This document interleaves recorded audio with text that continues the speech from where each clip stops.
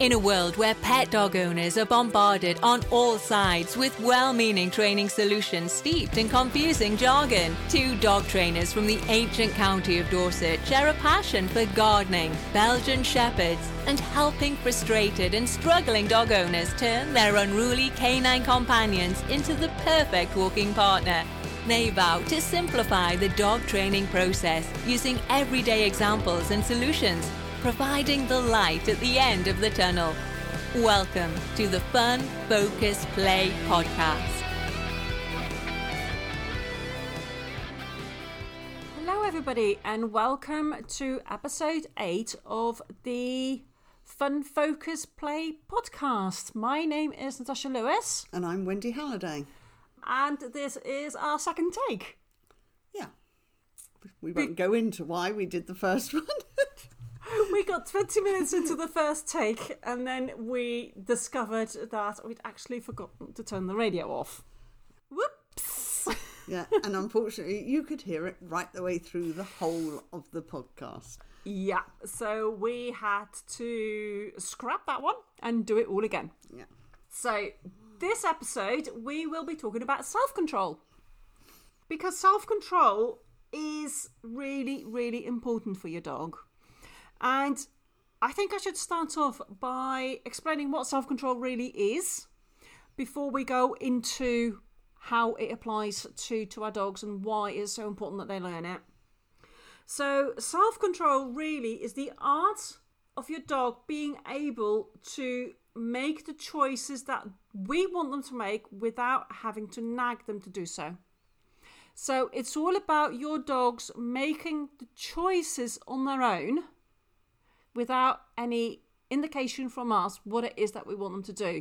So, for example, when you're out walking your dog, you don't want your dog to start chasing wildlife. So, if your dog makes the choice to stay with you, then he is actually showing self-control, because most dogs will chase the bunnies and the pheasants and the rabbits and... That's bunnies twice there. Rabbits and bunnies. Bambi. And Bambi, yeah. Deer as well. So we want to be able to teach our dogs self-control so that they will choose to stay with us rather than go and do the thing that they want to do. And I think a really good way of illustrating what I mean by this is by telling you a little story. So when I was a kid, we used to meet up with family at Grandma's on a Sunday.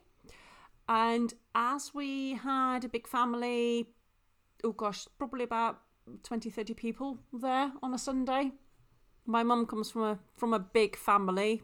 She's got 15 brothers and sisters.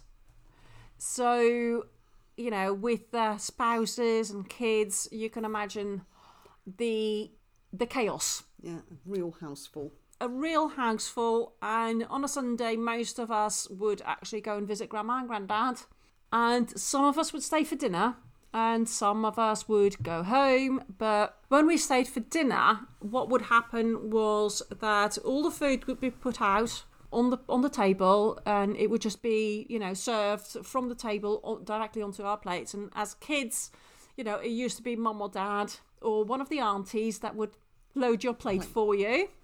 And inevitably, there probably was something on that plate that we didn't like. In my case, sprouts, Brussels sprouts, hate the bloody things. In my case, it'd be carrots, boiled carrots. Oh, I love carrots. Hate Brussels sprouts, but love carrots. Anyway, the rule was, though, that when we ate at Grandma's, that we had to finish what was on our plate before we were allowed to have one of my grandma's yummy desserts. And if there was one thing that my grandma was good at, was desserts. So if we wanted dessert, we had to eat everything that was on our plate, including those damned Brussels sprouts that inevitably showed up when it was sort of this time of year. Sunday lunch. Well, it was Sunday lunch. Yeah, Sunday exactly. Lunch. And we had to eat whatever was on our plate. So if we couldn't finish our dinner, we wouldn't get dessert. So it really was a case of having to eat everything that was on your plate before you could get that dessert. And that's where the self-control comes in. So if you can make yourself eat those, in my case, Brussels sprouts, then I would actually get the thing that I really, really love, and that's desserts. Okay, and I still love desserts. I cannot do without dessert. But the fact that I had to eat those Brussels sprouts, that's where the self-control comes in. So the self-control is the fact that I'm doing something that I don't particularly want to do in order to get access to the thing that I want. And it's the same for dogs. So when we teach our dogs self-control, the thing that we want them to do as the standard behaviour that we want them to offer might not be the thing that your dog really, really wants to do. It might not be that thing that your dog desires. So if you've got a spaniel who likes going hunting, then having to stay with you rather than going hunting will be where the self-control comes in. Does that make sense? Yep, it does. Okay. So in order for your dog to get access to the chasing of the bunnies or the exploring of the undergrowth, which a spaniel would want to do, they would have to stick with me until I release them and tell them they can go and do what they want to do. Or you play with a ball or a toy. Yeah. Instead. So from a personal point of view, I would not encourage my dog to go and chase bunnies because that will take their attention away from me. And we talked about focus and how important that is last week. Or actually the week before, because last week was the Halloween special. So for me, the important thing there is that my dog is doing what I wanted to do until I give them permission to do something else. So for my dogs, instead of chasing, I would actually get them to, chasing wildlife, I would actually get them to chase a ball or a safe stick or anything like that, a toy, to give them the outlet of the chase, but not the problems that come with chasing wildlife. Yeah. Then they're chasing something that you are in control of. Exactly, and that's the whole point. So you're giving them the thing that they want, but in a safe way. Yeah? Yep. That makes sense, I think. So, for me, I think the easiest way to teach your dog self-control is by using this really simple game. And it's called It's Your Choice, or also called the Choice Game by some people. This game is a game that actually teaches your dog self-control around food. And for most dogs, food is something that they really, really like. So I think the easiest way to start teaching your dog the foundation of self-control is by using this little game. And basically what you do in the choice game is that you have a few pieces of food in your hand and you offer that hand to your dog. And then when your dog comes forward to come and help themselves, which they will inevitably do, you actually close your hand. And with some dogs, you have to start off with a closed hand because otherwise they'll get the food before you can close it. Yeah, they're much quicker than you are. Yeah, they're much quicker than you think they will be. So you present your dog with the food in a closed hand or an open hand, depending on how polite your dog is.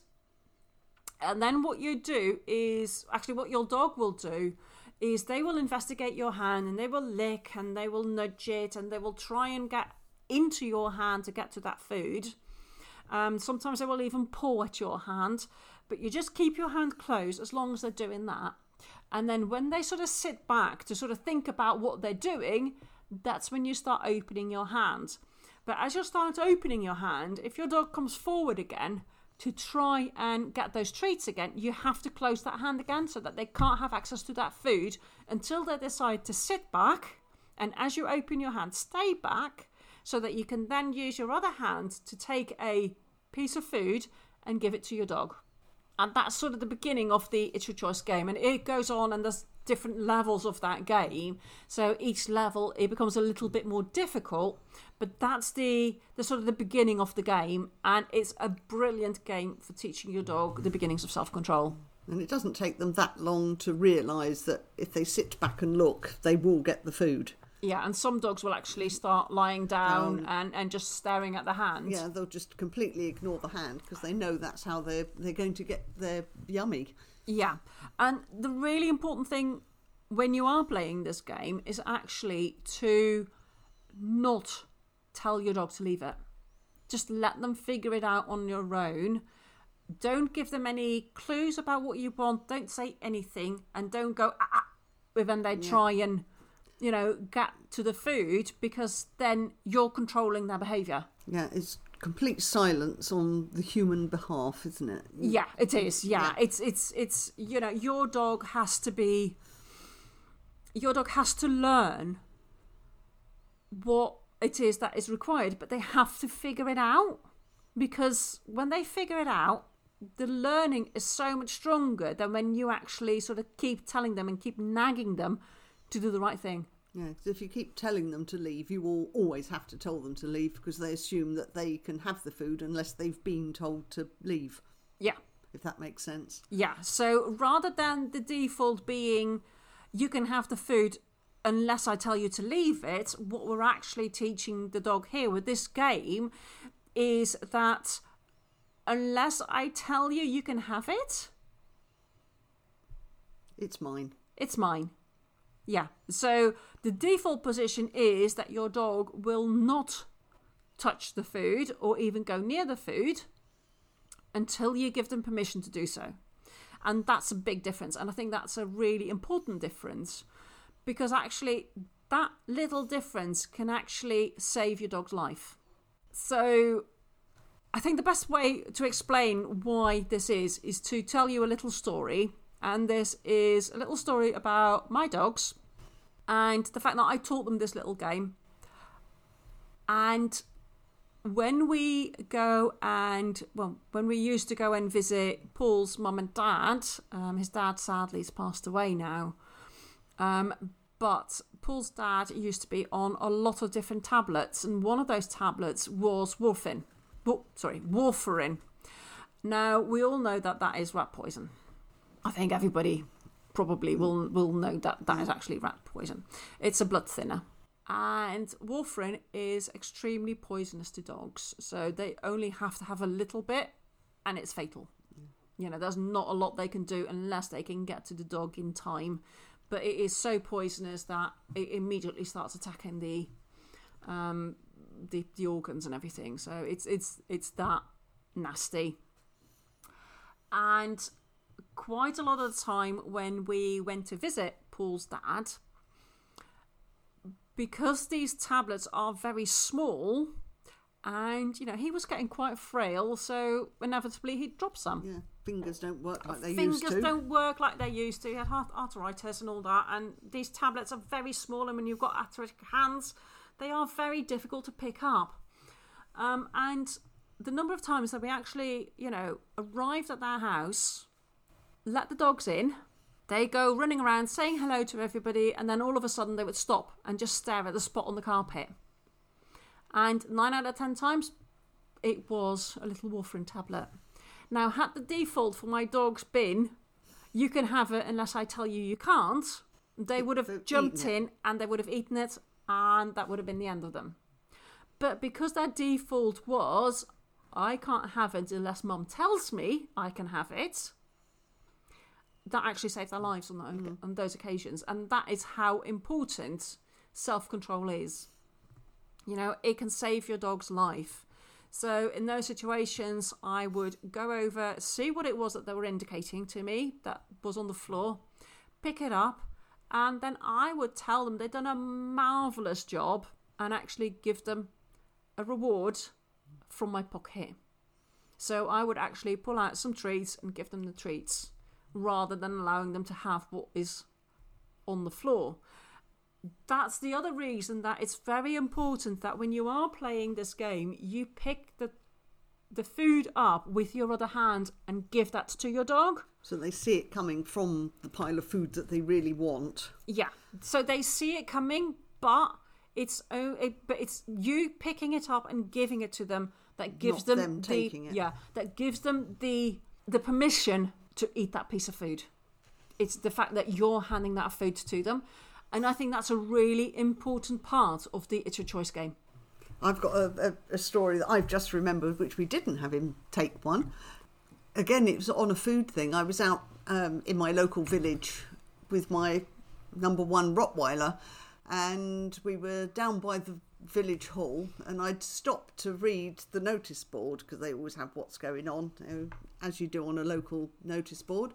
And my Rottie shoved his head into the bushes, and I thought, what on earth's he doing? So anyway, he came out and he sat back down and he was just staring at this bush. And I put my head in to find out what he'd found, because I thought he'd got a bird or something was in there. And somebody had thrown in like half of a malt loaf, which, if people don't know what a malt loaf is, it's full of raisins, which again are poisonous. But he'd just sat there telling me that there was food in the bushes, but he hadn't actually taken it. Which was that's really like a good. serene loaf, isn't it? Yes, yeah, exactly. Yeah. Which I absolutely love, with loads of butter on. I love it with loads of butter. But Had that for the first time last weekend. Oh, Absolutely really? disgusting. So he was really, really, really good sort of with things like that. The only time he failed me was walking along, and we were outside the village, and we were sort of trundling along this track, and there was this little baby wren popping along, and he just looked at it as we walked up the track.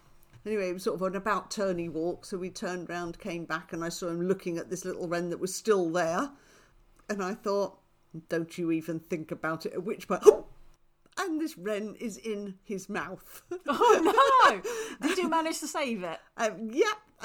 One word of leave, which he had a very good leave, and little wren went all off up the track, quite happily. So it doesn't always work, but food, he was very good at leaving. But this little baby wren that was running up and down the track, it's obviously lost its mum somewhere, and that was a little bit too much. But pheasants and partridges and deer and things he was very good with, but this little thing was just too inviting. Too inviting, too much of a distraction for him to ignore. And it was right in front of his nose. So he just had to try and eat it. But he didn't swallow it and he didn't kill it, so that was something. Yeah, that actually reminds me of another story, and it's not so much a story about self-control as in how my 2 dogs worked together to catch a rabbit. So what happened was that we were in Holland and we were having a walk in the woods, local to where my mum and dad live. My mum lives. So I'm still not used to the fact that my dad's gone. It's been gone for a year now. So we were walking there on the, it's like a nature reserve type thing. And we were walking there, and I had Shadow and Luna at that stage. And like I said, we were just walking along, and all of a sudden spot this little rabbit. And before I could say anything, Shadow was gone and she was after it. And she was chasing this rabbit. And then Luna was she was running too, but she went further out and around. And I then realised that Shadow was pushing the rabbit towards Luna. Luna was heading it off. And then, of course, the rabbit just froze as she got closer to Luna and realised that she was trapped between these 2 dogs. And Shadow picked up the rabbit in her mouth, just by the scruff of the neck. So she was actually quite gentle with it. And she picked it up. By this time, of course, I was already running after my dogs. I was thinking like, oh my God, how am I going to stop them from having this rabbit? And I got to them. This stage, the sort of, rabbit in Shadow's mouth, Luna standing there, ready to pounce onto said rabbit. And again, I just, when I got to them, I just told her to drop it and leave, and told my dogs to come with me, and they just happily, awfully walked away with me. And then once we got about 10 metres, I just glanced back to see the rabbit disappearing in the undergrowth. A happy rabbit. A happy rabbit. So it was a happy ending. So they didn't eat the rabbit. But again, it just shows that although, you teach your dog self-control, things can and do go wrong. So, having a leave is still important, but you don't need, most of the time you won't need it, because your dog will just, once they have learned the self-control, they will just choose to stay with you rather than go after this deer, the rabbit or the deer or whatever it is that they like to chase. So another little story about self-control failing, but still having a good end, because we also teach leave. So, when you are teaching self-control, the leave is still important, but you won't need to use it all the time. Yeah, to constantly sort of tell your dog what you want them to do. It's an emergency leave. It's an emergency leave rather than I always have to teach tell my dog to leave stuff when she sees it. Because what you'll find that when you have taught self-control, and when your dog has got a really good understanding of self-control and a good foundation in self-control, they will, you won't need to constantly tell them what you want them to do. They will make the right choices without you having to nag them.